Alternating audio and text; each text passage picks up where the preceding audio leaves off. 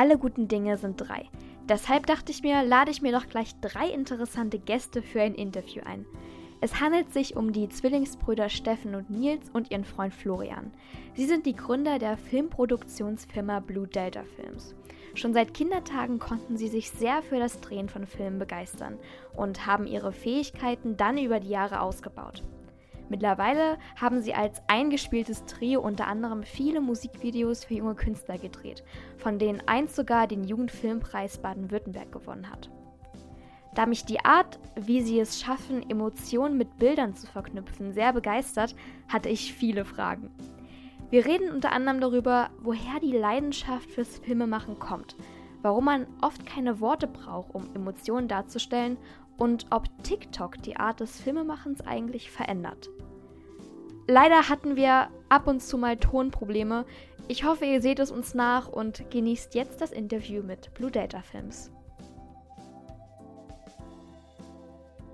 Wie kam das denn überhaupt zustande, dass ihr dieses Interesse für das Medium Film entwickelt habt? Gab es da schon immer Anzeichen für? Und vor allem, was hat euch dann dazu gebracht zu sagen, wir gründen jetzt eine GbR?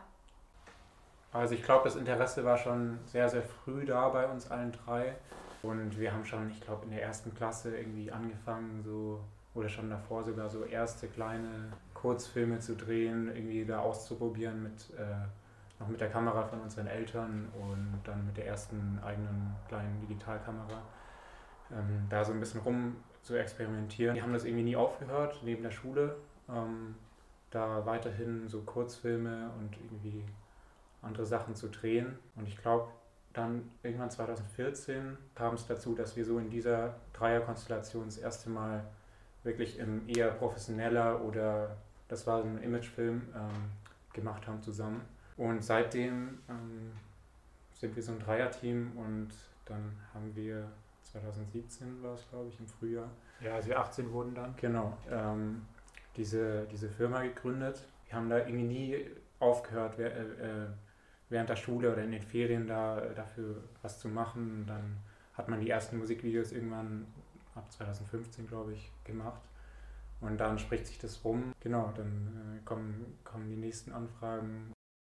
Ich glaube, das ist so ein grundlegendes Interesse für Visuelles an sich.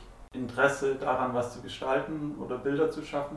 Ja, diese Dreierkonstellation oder die Produktionsfirma sehen wir eher so ein bisschen als Kollektiv, in dem wir halt das umsetzen können, auf was wir Bock haben. Und ich wollte noch sagen, was ich jetzt auch öfters denke, wenn man so ein bisschen älter ist, auch rückblickend auf die Kindheit, wenn man so ein bisschen im ländlichen Bereich aufwächst und im Dorf so und es nicht wirklich viel künstlerische Sachen, künstlerische Angebote gibt, irgendwie manchmal auch in den Sommerferien nicht viel zu tun oder so. Und auch unsere Eltern, also von uns allen, haben auch nicht, sind auch keine Künstler oder so, haben damit gar nichts zu tun. Ich glaube schon, dass man sich dann so ein bisschen auch, wenn man so ein bisschen dafür veranlagt ist, ein bisschen irgendwie immer sucht, wie man sich da irgendwie ausdrücken kann, was man Kreatives machen kann, wie man irgendwie, was man so mit seiner Zeit anfangen kann und so ein bisschen, ich glaube, ganz im Hintergrund ist es schon immer so ein bisschen so, sich selber versuchen so zu verwirklichen oder so auszudrücken durch irgendwas Kreatives. Also das war es bei mir schon auch immer. Und ich weiß nicht, so dann macht man halt das so im Dorf oder ja in einer Kleinstadt halt irgendwie mit den Mitteln, die man dann halt so hat und irgendwie merkt man, dann passiert, also das wird irgendwie besser, wenn man es länger macht und dann kauft man sich eine Kamera und dann macht es irgendwie noch mehr Spaß, weil man merkt, ah ja, okay, da geht ja noch mehr. Und deshalb hat es dann auch echt nicht aufgehört, weil man dann auch immer merkt, ja, okay, eigentlich geht es noch besser so. Ich finde auch, man hat total, ich habe mir viele eurer Sachen angeguckt, so chronologisch und hat echt gemerkt, wie irgendwie so von Video zu Video das echt immer professioneller wurde, immer irgendwie besser und ja, man merkt echt, dass ihr Ahnung von dem habt, was ihr macht. Also es ist alles so total liebevoll. Das, ich glaube, so kann ich es ganz gut beschreiben. Und ich glaube, da gehört eben auch, wie gesagt, ja, viel Können dazu, Wissen um Technik, Licht, Schnitt und so weiter. Wie habt ihr euch das alles angeeignet? Oder hattet ihr so Mentoren? Weil du hast jetzt gesagt, eure Eltern waren da nicht so, hatten da jetzt nicht so eine Affinität für. Habt ihr da, gab es da sowas, Filme machen für Dummies oder so? Gibt es ja immer diese Bücher von Duden, finde ich immer total witzig. Von so Büchern habe ich jetzt noch nicht viel gehört, aber ich glaube, wenn man das wirklich so früh schon macht, dann merkt man halt auch ganz oft so als Kind und Jugendlicher so, was nicht funktioniert und probiert halt dann ewig aus, bis es irgendwie besser aussieht und orientiert sich an irgendwelchen Filmen, die man cool fand oder Filmszenen und denkt, oh ja, das sieht ja dann so aus wie da oder wenn man das Licht so und so macht, hat es ja so eine Wirkung und so. Ich glaube, wenn man das schon so früh anfängt, dann setzt man sich auch, also später kam es dann schon so, dass man sich auch YouTube-Tutorials angeschaut, also bei mir zumindest war es so, dass man sich irgendwelche YouTube-Tutorials oder so anschaut, wie geht das, so vor allem dann so was Schnitt und so angeht. Aber am Anfang ist es irgendwie extrem viel so einfach mit der Kamera ausprobieren und da lernt man wahrscheinlich auch aus Fehlern so einfach und denkt, okay, klappt jetzt nicht so. Genau. Ja, und ich glaube, diese Erfahrung, die kann man, also es klingt jetzt so, wie wenn wir schon mega alt wären, sind wir ja nicht und wir können noch mega viel lernen und alles und wir sind noch null da, wo wir sein wollen, aber ich glaube, gerade dieses kindliche Lernen so, das kann man so schnell dann nicht mehr aufholen, weil man kann auch jetzt sich mit 22 entscheiden, ich will jetzt Filme machen so und kauft sich das beste Equipment gleich auf einen Schlag. Dann kann man aber trotzdem nicht irgendwie gut Filme machen, auch wenn man schon älter ist und auch wenn man gleich gutes Equipment hat, weil man diese ganze Ausprobieren-Phase nicht mehr hat oder nicht hatte. Ich glaube, das ist schon ein Faktor, so, dass man so immer dieses Technische, was man hat, so Kameras und so, immer das so weit wie möglich ausnutzt und dann sich erst dann was Neues kauft und es irgendwie ein bisschen besser macht und so und auch dieses irgendwie so umgehen mit Kamera, dass man da nicht gleich irgendwie sich so das Beste vom Besten kauft und dann irgendwie denkt, ja, okay, jetzt muss ich ja nichts mehr lernen. So. Ja, vor allem so durch dieses autodidaktische Lernen und Learning by Doing wirklich von klein auf entwickelt man auch so seinen eigenen Stil oder so haben wir auch unseren eigenen Stil so entwickelt und unser Auge für die Dinge, für unser Verständnis von Filmemachen und künstlerischem oder visuellem allgemein. Ja, das merkt man auch, dass wir halt jetzt mittlerweile auch irgendwie schon 8 Jahre oder so das zusammen machen und dass man sich da oft gar nicht mehr so abgleichen muss zu dritt. Ja, das ist echt krass. Und da einfach ein gemeinsames künstlerisches Verständnis hat und man weiß oft, was der andere meint. Habt ihr so eine Arbeitsteilung, also dass jetzt, weiß ich nicht, einer kann besonders gut schneiden, der andere kennt sich eher aus mit Lichteinstellungen oder habt ihr da alle so die gleiche Expertise und jetzt keine Spezialgebiete?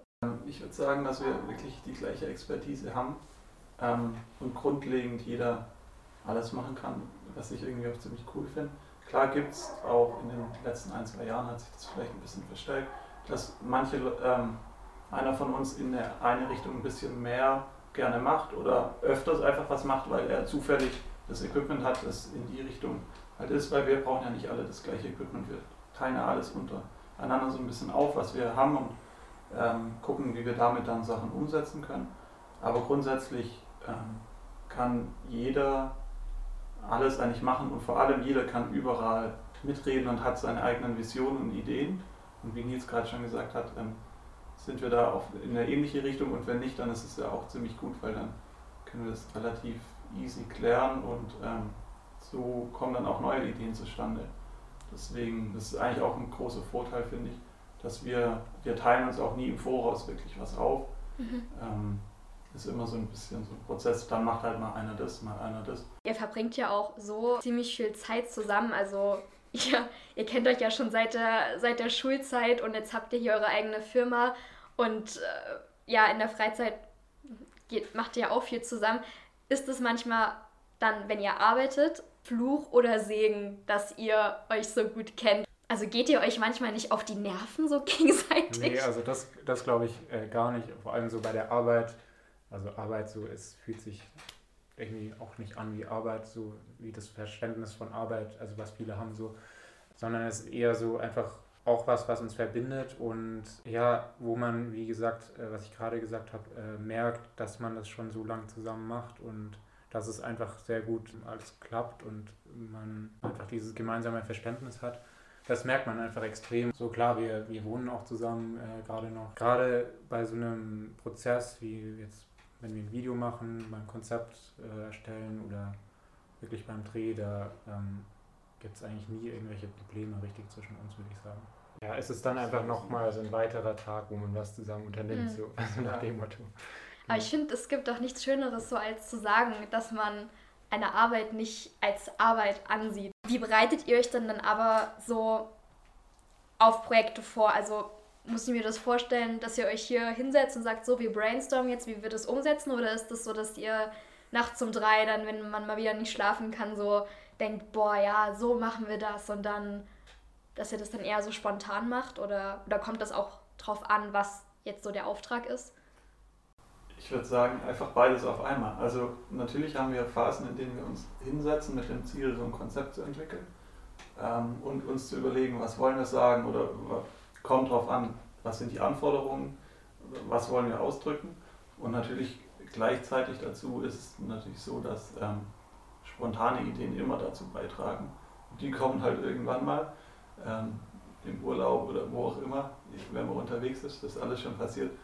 Und das fließt dann natürlich ein, ist so ein bisschen ein iterativer Prozess, würde ich einfach sagen, ja. Ja, und es unterscheidet sich wirklich voll von Projekt zu Projekt auch. Ja, jetzt haben wir kürzlich oder sind gerade noch dabei, so eher was Kommerzielleres zu machen, so ein Imagefilm.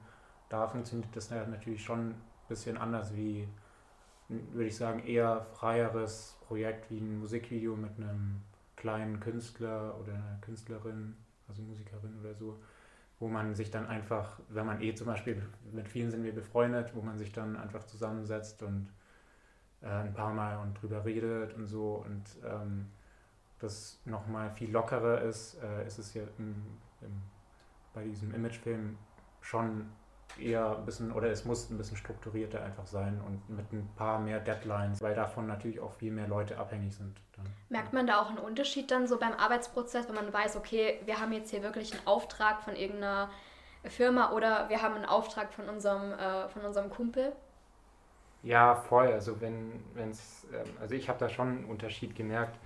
Man hat halt eben, wie Nils schon auch gerade gesagt hat, so auch bestimmte Deadlines für auch eben kreative Sachen und wenn eine bestimmte Idee oder ein Konzept zu einem bestimmten Datum irgendwie stehen muss, dann ist es natürlich, kann man es schon als Einschränkung auch sehen, aber man kann es auch ein bisschen als Booster sehen, dass man halt irgendwie sich mehr noch dran setzt bis da und dann mehr dran arbeitet.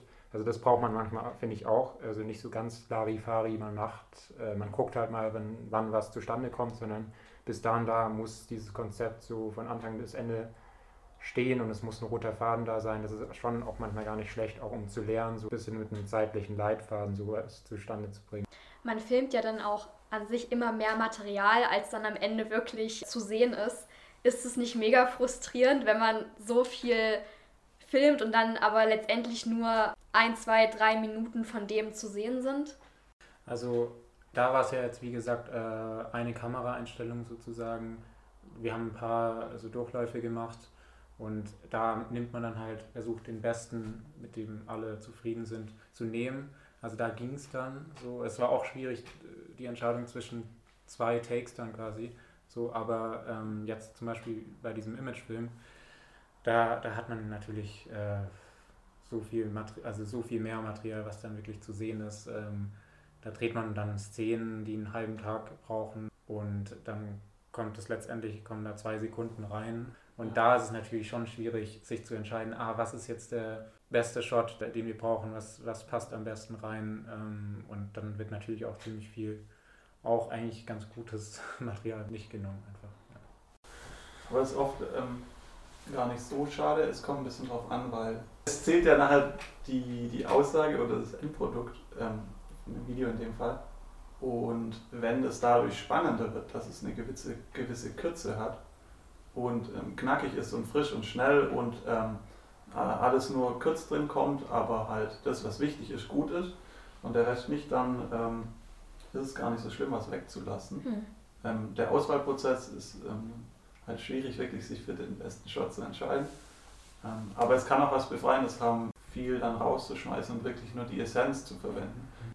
Was würdet ihr sagen, ist euer USP, euer Unique Selling Point? Warum sollte sich ein Stuttgarter Newcomer entscheiden, von Blue Delta Films sein Musikvideo produzieren zu lassen? Schwierig zu sagen. Wenn ich jetzt sage unkonventionell, dann klingt das so standardmäßig, da kommen wir selber schon, also ich weiß nicht, das finde ich immer so, ja, wir sind ein unkonventionelles Team, so, das klingt immer so, das sagt heutzutage irgendwie gefühlt jeder, so im künstlerischen Bereich. Also ich glaube, was das Visuelle bei uns angeht, also diese Bildsprache generell, ist es schon auch so, dass sie immer so uns arg an nicht so ganz kommerziellen Look, also nicht so, wir waren auch eher oft nicht so in dieser Imagefilmbranche oder Produktfilme oder was auch immer, Hochzeitsfilme, das haben wir alles nie so gemacht. Also wir haben uns mehr an so einem Kinolook immer orientiert, oder an einem minimalistischeren Look, an einem künstlerischen Look, auch manchmal analog. Oder ja, es ist halt eben oft minimalistisch, nicht so ganz bunt alles. Ich glaube auch immer wichtig ist bei uns, dass wir so damit so ein Gefühl verknüpfen mit dem Bild oder eine Emotion. Und ich glaube, das ist schon das, was es auch ein bisschen noch ausmacht. Emotionen spielen bei euch generell eine sehr große Rolle. Wenn man auf eure Website kommt, dann heißt es doch erstmal: We are passionate about combining feelings with visuals, creating something special that connects everything. Film, Sound and Emotions. Warum braucht es denn oft gar keine Worte, um Emotionen auszudrücken? Und warum sind da Bilder oder Bewegtbilder manchmal viel aussagekräftiger? Ja, Bewegtbild ist grundsätzlich ja was die Realität ziemlich gut und direkt abbilden kann und trotzdem auch die Möglichkeit hat, Sachen zu erschaffen, die es reell gar nicht gibt. Ich glaube, ein Ding davon ist, dass also viele Menschen oder der Mensch allgemein ein relativ visuelles Wesen ist. So gibt es halt die Möglichkeit, viel zu transportieren. Ja, aber ich glaube, was du auch meinst, ist, dass man so ein bisschen auch immer Menschen auch berühren will, glaube ich. Und, und das halt auch kann. Ja. Weil das Medium... Also halt ihr könnt das, also so mal vom Können abgesehen, ihr könnt das kann ich euch sagen, ihr könnt Menschen mit euren Filmen berühren.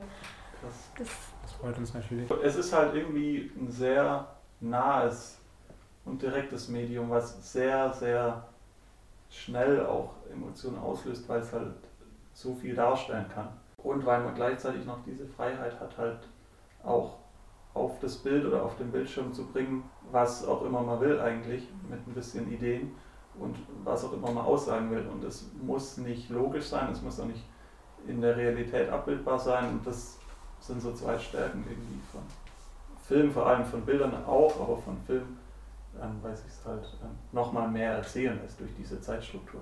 Und vor allem, wenn man dann noch eine Stufe weitergeht und das auch noch mit Ton kombiniert, dann umfasst es so viele Sinne, dass man halt die Möglichkeit hat, Erlebnisse eigentlich zu generieren. Und was bei uns, glaube ich, auch noch ein Faktor ist, dass meistens die Musiker, mit denen wir auch zusammengearbeitet haben, so, das waren auch schon sehr oft, war das eher auch gefühlvollere Musik, also auch manchmal ruhigere Musik oder so, was schon allein durch die Musik dann irgendwie ein bisschen auch so emotional aufgeladen war. Das kann natürlich auch ein Deutschrapper machen, so, aber bei uns war es auch öfters auch so mehr, ja, Singer-Songwriter-Musik zum Beispiel auch früher viel, und da entsteht dann schon sehr oft so eine melancholische Stimmung in einem Video oder so, und auch durch Licht und Farben, je nachdem, lässt sich da schon sehr schnell irgendwas auslösen. Ich finde generell Melancholie ganz toll. Also ich liebe so melancholische Stimmung. Also ich mag natürlich auch fröhliche Stimmung, aber ich finde Melancholie ist so irgendwie tiefgehender. Habt ihr so eine Lieblingsemotion? Welche Emotionen transportiert ihr am liebsten? Was mir jetzt als allererstes einfällt, ist ja Melancholie auch, aber ich würde eher Nostalgie auch sagen. So. Gerade dieses Gefühl, man schaut alte, vielleicht noch analoge Filmaufnahmen von früher an und man hat sofort das Gefühl, oh, da ist irgendwie eine Erinnerung dabei, oder es war damals früher irgendwie so ein Erlebnis, was irgendwie prägend war oder so. Also wenn man sowas transportieren kann, so ein nostalgisches Gefühl, ich finde das schon auch immer schon emotional und auch irgendwie, ja, ich glaube, Nostalgie schwingt bei mir schon sehr oft mit, so persönlich. Hättet ihr denn prinzipiell auch mal Lust, aus eurer Komfortzone so rauszusteppen und mal so was ganz anderes zu machen? Also ihr hattet mal eine Doku gemacht, Geflüchtet heißt die. Die war sogar nominiert für den Jugendfilmpreis Baden-Württemberg in den Kategorien Bester Dokumentarfilm und Bester gesellschaftspolitischer Film. Hättet ihr Lust, mehr so in die Dokumentarfilm-Richtung noch zu gehen und so hin zu längeren Filmen auch oder mal so wirklich noch längerfristige Projekte, als ihr die jetzt schon habt? Auf jeden Fall, das schwingt, glaube ich, schon bei uns die ganze Zeit auch, also mindestens seitdem wir diese erste Doku da gemacht haben, Geflüchtet. Noch in der Schule war das, im Rahmen von der Jahresarbeit heißt es bei uns. Schwingt das bei uns mit, sodass wir das auf jeden Fall mal wieder machen wollen und auch so dieses Storytelling auf jeden Fall vertiefen wollen nochmal oder gerne eben einfach nochmal uns ein Thema nehmen würden, gerne womit wir uns extrem tief dann beschäftigen und das dann irgendwie filmisch umsetzen und dadurch irgendwie Menschen auf irgendwas Wichtiges aufmerksam machen. Das ist auf jeden Fall irgendwie noch ein Antrieb bei uns. Ja. Es gibt, weil du gemeint hast, aus seiner Komfortzone rauszukommen, es gibt Sachen oder Bereiche, in die man gerne rausgehen würde als in andere und dazu zählt vor allem Dokumentarfilm auch etwas längere Projekte, auch visuell, vielleicht auf einem anderen Level als andere Leute machen oder sich da auch mehr drauf zu vertiefen und auch Richtung Spielfilm oder Kurzfilm zu gehen. Ja, Kurzfilm wollte ich auch sagen. Mehr eine Story mit einem Narrativ zu arbeiten. Das ist auf jeden Fall ein Ziel von uns, was wir schon quasi seit Anfang an so ein bisschen mitverfolgen und wo wir früher oder später, denke ich, auf jeden Fall auch nochmal was machen werden. Kann ich mir sehr gut vorstellen, gerade so ein Kurzfilm. Haben wir gestern geredet, ehrlich gesagt. Ja, genau. Ich finde, Kurzfilme sind so total underrated. Ich finde, es müssen nicht immer so 2 Stunden sein. So, es reicht auch mal so 20 Minuten und dann hat man trotzdem eine tolle Message vermittelt. Ja, gerade bei so Filmfestivals, wo man sich dann wirklich mal auf so ein paar Kurzfilme hintereinander und auch in dieser Kinoumgebung einlässt.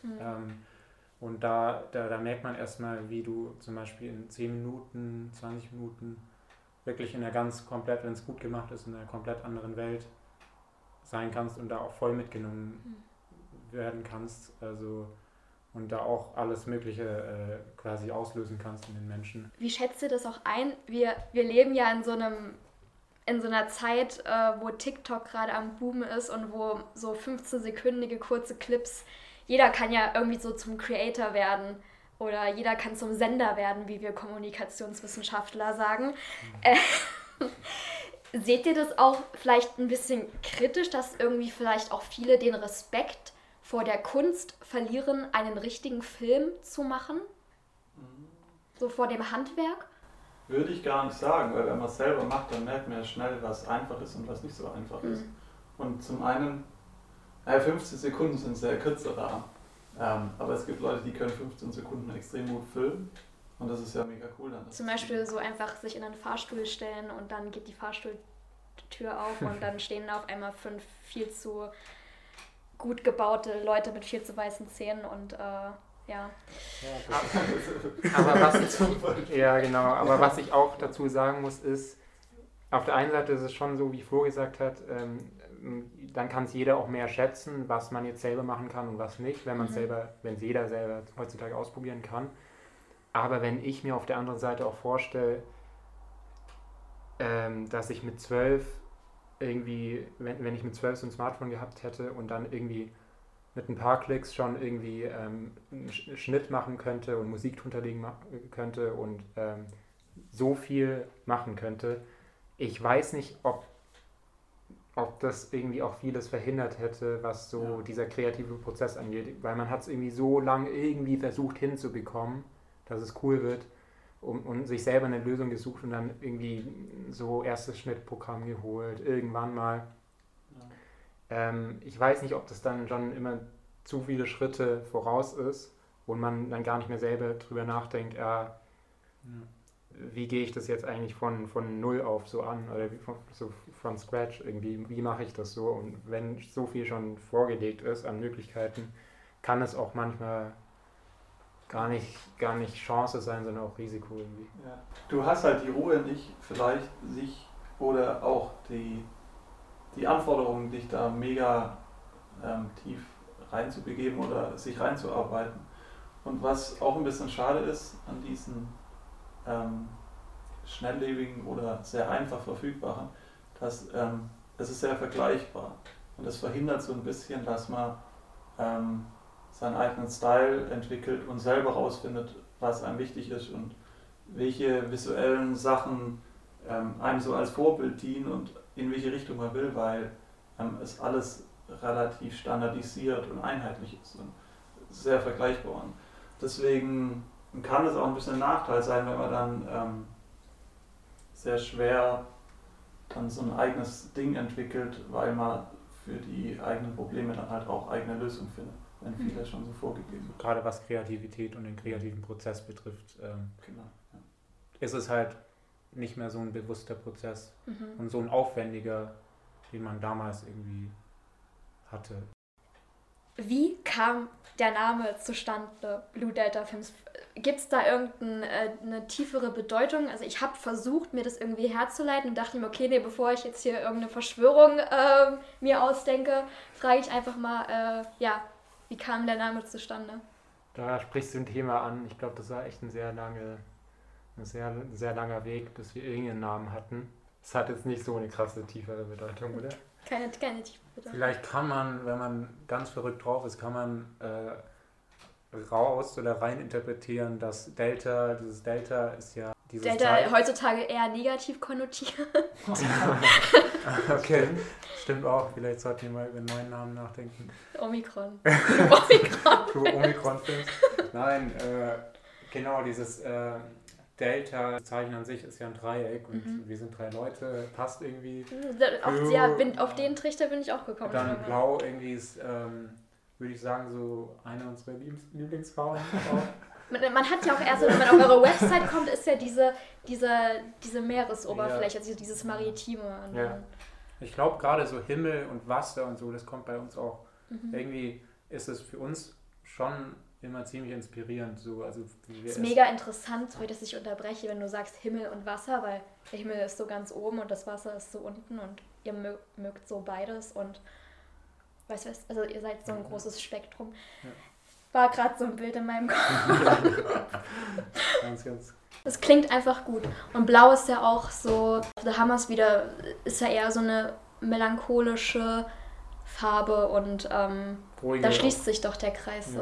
Steffen, du hast vorhin am Anfang gesagt, als ihr eure Firma so gegründet habt, da wusstet ihr doch gar nicht, wo ihr mal sein wollt. Und da stellt sich mir jetzt natürlich die Frage, wo wollt ihr denn mal sein, aus heutiger Perspektive betrachtet? Also so ein nächster konkreter Schritt, wo man vielleicht sein will, wäre irgendwann natürlich auch irgendwie, erstmal um es ganz konkret runterzubrechen, so eine eigene Räumlichkeiten oder so ein Studio, wo man irgendwie auch zusammen arbeiten kann und sich treffen kann und so, wo man auch noch ein bisschen mehr Platz hat, um Sachen umzusetzen und so. Da will man auf jeden Fall sein, glaube ich. Aber natürlich ist es generell so, ich glaube, fast jeder Künstler kann da auch zustimmen, dass man irgendwie immer auch auf sein letztes Projekt schaut oder auf seine Projekte, die man vor Jahren gemacht hat und dann immer merkt, okay, nächstes Mal würde ich das so machen und ich will nächstes Mal das noch besser machen und nächstes Mal will ich das so und so machen. Also man ist ja nie ganz zufrieden, glaube ich, was ja auch ein Antrieb ist und hat dann auch immer so eine Bildsprache oder irgendwie so Bilder im Kopf, wo man irgendwie hin will. Und auch zum Teil, ja, ganz konkrete Vorbilder an Produktionsfirmen. Weniger in Stuttgart, auch mehr in Berlin natürlich, da ist auch mehr die Branche so unterwegs. Und dann nimmt man sich daran auch manchmal ein Beispiel, so, oh, okay, was machen die? Und da kann man ja auch mal hin und so in die Richtung. Und gerade auch hinsichtlich so, was wir so machen, natürlich, wie schon erwähnt, in die Richtung Doku mal wieder zu gehen, Kurzfilm und noch ein bisschen mehr in die abstraktere Richtung, künstlerische, da wollen wir auf jeden Fall auch nochmal hin. Und klar, das ist von uns allen so ein Traum, so ein Space zu haben quasi, wo man wo man arbeiten kann, wo man Leute einladen kann, wo man irgendwie zusammensitzt und irgendwie kreativ ist und sowas, so ein Raum, der irgendwie das alles verbindet, das wäre natürlich schon so ein nächster Schritt. Auf jeden Fall. Findet ihr manchmal, dass die Leute hinter der Kamera mehr Anerkennung verdient hätten? Finde ich nicht. Also ich habe auch schon mal gehört von einer Frau, die in so dieser Visual Effects Branche gearbeitet hat oder arbeitet, also so ganz hinter den Kulissen so Effekte macht für Kinofilme. Die hat gesagt, man muss sich einfach davor informieren und dann schon wissen, dass es ein unglamouröser Job ist und wenn man das nicht will, darf man es nicht machen. Ich glaube auch den Leuten, denen es wirklich dann so ums Filmemachen zum Beispiel geht, die entscheiden sich schon dafür, weil sie das mal halt mögen und nicht, weil sie dann sagen, ach so, ist unglamourös, ja, dann mache ich es lieber doch nicht.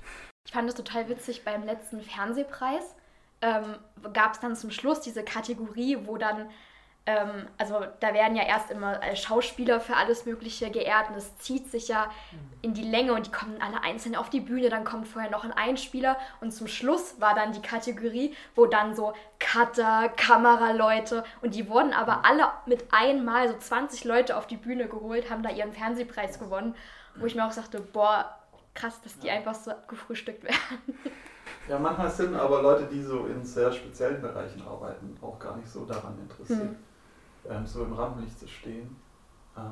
Aber es ist natürlich schon wichtig, dass jeder, der an irgendwas mitwirkt, dann auch seine Anerkennung so ein bisschen bekommt. Wenn er die will natürlich.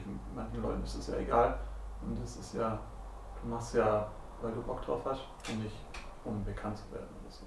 Was würdet ihr vielleicht eurem jüngeren Ich sagen? Weil ich kann mir vorstellen, dass es bei euch auch mal Zeiten gab, vielleicht gerade so am Anfang, wo man auch so ein bisschen gezweifelt hat oder so oder irgendwie, weiß ich nicht, irgendwie dachte, boah, ob das jetzt die richtige Idee war, eine GbR zu gründen oder keine Ahnung, dass man im Studium mal gedacht hat, boah, ich pack das alles nicht mehr. Was würdet ihr so eurem früheren Ich gerne sagen, um solche Zweifel vielleicht, dass solche Zweifel vielleicht nicht aufgekommen wären? Wenn es solche Zweifel gab, kann natürlich sein, dass ihr sagt, nee, also wir haben immer durchgezogen und haben uns nie irgendwie selbst Druck gemacht oder Stress oder so. Man hätte sich schon früher, glaube ich, das Recht drauf gehabt, dass man irgendwie mehr ernst genommen wird. Dann so, keine Ahnung, vielleicht. Ja, bis jetzt war es auch völlig okay, so wie es war, neben dem Studium her. Und das hat sich gegenseitig gut ergänzt. Man hat da zum Teil da mehr Zeit reingesteckt, zum Teil da. Ich glaube, so eine Frage ist fast eher für die Zukunft wichtiger in unserem Kontext jetzt. Was wir, wo wir hinwollen, was wir erreichen wollen und wo wir uns so sehen, wie wir das, was wir gern machen, auch so machen können, dass es sich gut eingliedert. Dass wir die Sachen, die wir gern daran machen, auch behalten können. Das ist eine relativ entspannte. Ich glaube, wir sind alle sehr glücklich so mit dem, wie alles lief, dass wir das gemacht haben, eigentlich immer so neben der Schule schon und so, was wir Bock hatten und das immer weiter verfolgt haben und dann auch einfach den Schritt gegangen sind, dann auch mittlerweile fast im Frühjahr sind es dann 5 Jahre irgendwie. Gibt es eine Party, 5-jähriges Jubiläum? Firma haben, ja, vielleicht mal schauen. Genau, da ist man dann irgendwie so mitgewachsen und so und das ist so größer geworden und ich glaube, wir sind echt alle ziemlich zufrieden damit, wie es lief und wie es sich entwickelt hat und dass es auch andererseits noch so frei auch irgendwie auf eine Art ist, weil klar, wir studieren jetzt gerade noch. Ja. Und, ja, ich glaube, man kann auch sagen, dass am Anfang, da so auch gerade 2016, 17 und so, als wir da auch das dann professioneller angefangen haben, dass da Zweifel eigentlich gar nicht da waren, also zumindest bei mir, weil man auch noch mehr in so einem Umfeld war, wo man sich auch natürlich noch geborgen fühlt, so in der Schule, dann zu Hause und so. Und wenn man älter wird, zweifelt man ja manchmal auch mehr an so seinen Entscheidungen oder so, oder weil man sich auch irgendwie, weil man mehr Verantwortung hat und natürlich auch sich mehr Gedanken machen muss, ja, was ist jetzt in 2 Jahren oder was mache ich dann nach dem Studium oder wie mache ich das nebenher? Ich glaube, da muss man sich immer, das kommt dann eher später, wenn es wirklich schon gut läuft oder größer wird, aber auch so nebenher das Leben so auch weiterläuft und irgendwie man auch Entscheidungen fällen muss man halt da auch schauen, wie man Entscheidungen trifft. Und das kann natürlich auch verunsichernd sein, aber es gehört halt auch irgendwie dazu. Dann würde ich mal sagen, the sky is the limit. Und wir sprechen uns dann einfach nochmal in 10 Jahren und dann stelle ich euch die letzte Frage vielleicht nochmal und dann gucken wir mal, was ihr eurem heutigen Ich vielleicht dann in 10 Jahren sagen würdet oder umgekehrt. Ja, das klingt doch gut. So Ja. machen wir es. Danke dir. Da gibt es auf jeden Fall viel zu. Ja. Ich werde gespannt sein. Das war mein Interview mit Steffen, Nils und Florian von Blue Data Films. Ich glaube, wir hätten noch Stunden weiter erzählen können. Vor allem im Schnitt dachte ich oft, dass ich an der einen oder anderen Stelle doch gerne nochmal nachgehakt hätte. Besonders interessant fand ich den Aspekt der Schnelllebigkeit, wie wir ihn auf TikTok erleben und wie das künstlerische Handwerk des Filmemachens prägen kann. Mir wurde bewusst, wie vorteilhaft es ist, wenn man früh eine Passion findet, die man dann vor allem in jungen Jahren ungestört ausbauen kann. Es bleibt also spannend, welche Projekte in Zukunft noch auf die Jungs warten. Ich freue mich jedenfalls auf unser Treffen in 10 Jahren und denke, die 3 werden dann einiges zu erzählen haben. Folgt den Jungs gerne auf Instagram, ich habe euch den Link in die Beschreibung gepackt. Und dann sage ich danke fürs Zuhören und hoffentlich bis zum nächsten Mal. Hättet ihr das mal gedacht, dass mal sich ein Studentenradio für eure Arbeit interessiert? Ich glaube, das haben wir tatsächlich nicht erwartet. Also an Radio dachte ich generell noch nie, aber und dann schon gar nicht an Hochschulradio. Ich wusste, glaube ich, vor ein paar Jahren noch nicht mal, dass es sowas gibt.